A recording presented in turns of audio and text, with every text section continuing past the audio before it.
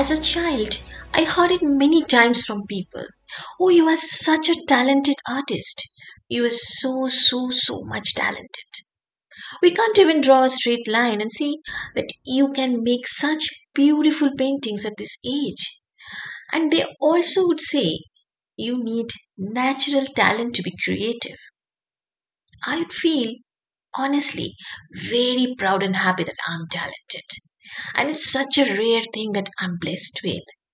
But I don't know why, but I always used to tell them, see, I don't feel I'm exceptional. If I can draw, you can too. Maybe I'm naturally capable of doing certain things, but if you start practicing, you can do it too.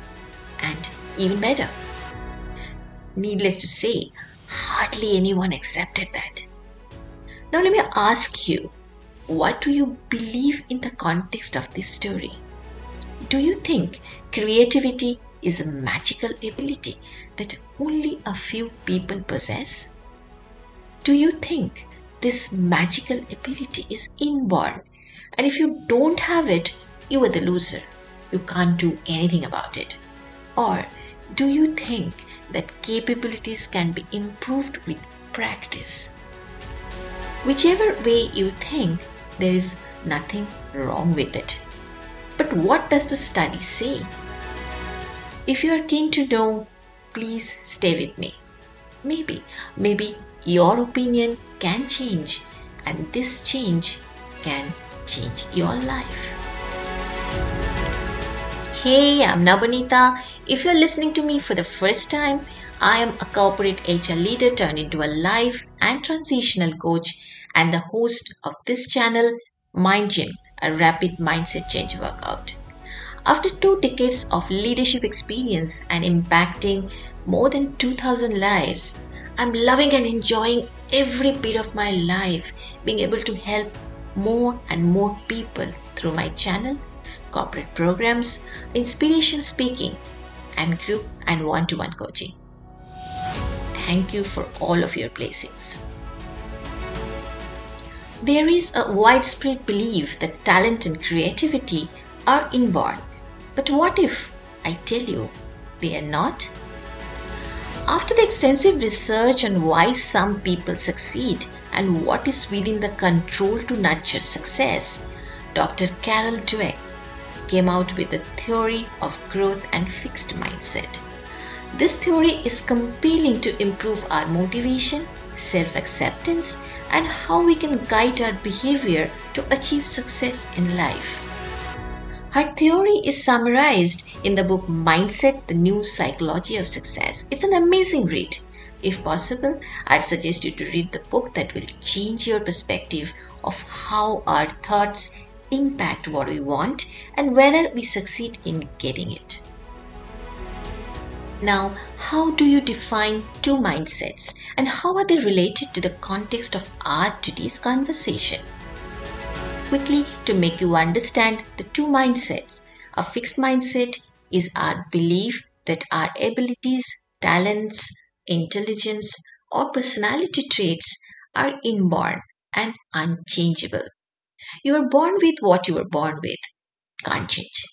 Whether a growth mindset is our readiness to make any effort, no matter how long it takes. So now you realize that to achieve your big dreams or goals, you need to possess a growth mindset, at least in areas directly impacting whether or not you will achieve success, right? The book of Carol Dweck has a detailed study on psychology and behavior and how it shapes our lives. Let me focus on the perspective of creativity and talent as an example and what she mentioned in her book. She referenced Betty Edwards' book, Drawing on the Right Side of the Brain, and wow, it completely changes her general perspective. Betty admits, while talking about a group of students who came for a self-portrait drawing course, that they didn't have much artistic ability when they entered the course. But with a few days later, everybody could draw. And then Betty agrees, quote unquote, The most people view drawing as a magical ability that only a select few possess, and that only a select few will ever possess. But this is because people don't understand the components, the learnable components of drawing. She informs us they are not drawing skills, but seeing skills. They are the ability to perceive edges, spaces, relationships, lights, and shadows, and the whole. Drawing requires us to learn each component skill and then combine them into one process. Some people pick up the skills in the natural course of their lives, whereas others have to work to learn them and put them together. But everyone can do it. This is quite a revelation. At least it was for me when I first learned it. Now you see that having a fixed mindset creates loads of difficulties throughout a lifespan. Like it resists us from taking up any challenge, and often the voice of our mind tends to say, well, I can't do it. I'm like that. I can't change. You may hear it saying, what is the need to put effort here? I can't achieve. And what I can't achieve, right?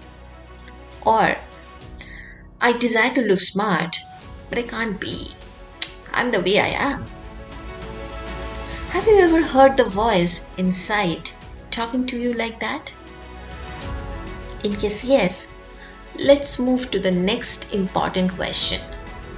How do you achieve a growth mindset? Where do you start? You start asking a couple of questions to yourself. Like, am I ready to take a few steps to develop a more open attitude towards life? And am I ready to even fail sometimes and learn from it? If the answer is yes, congratulations. You are ready to change your mindset to achieve what you long for. Let's now talk about 3 simple steps that can help you. Number 1. Since you know what the voice inside tells you to stop acting, it's crucial for you also to know that you always have a choice. Would you listen to it when it says, hey, don't do it. What if I fail? And bow down without trying? Or you respond by saying, let me try it. I will learn something if I fail and certainly will be one step closer to my goal when I start over next time. You see, the choice is yours. Number 2, growth is more valuable than speed. Please internalize. I repeat, growth is more valuable than speed. If you start something new, your process of learning may take time.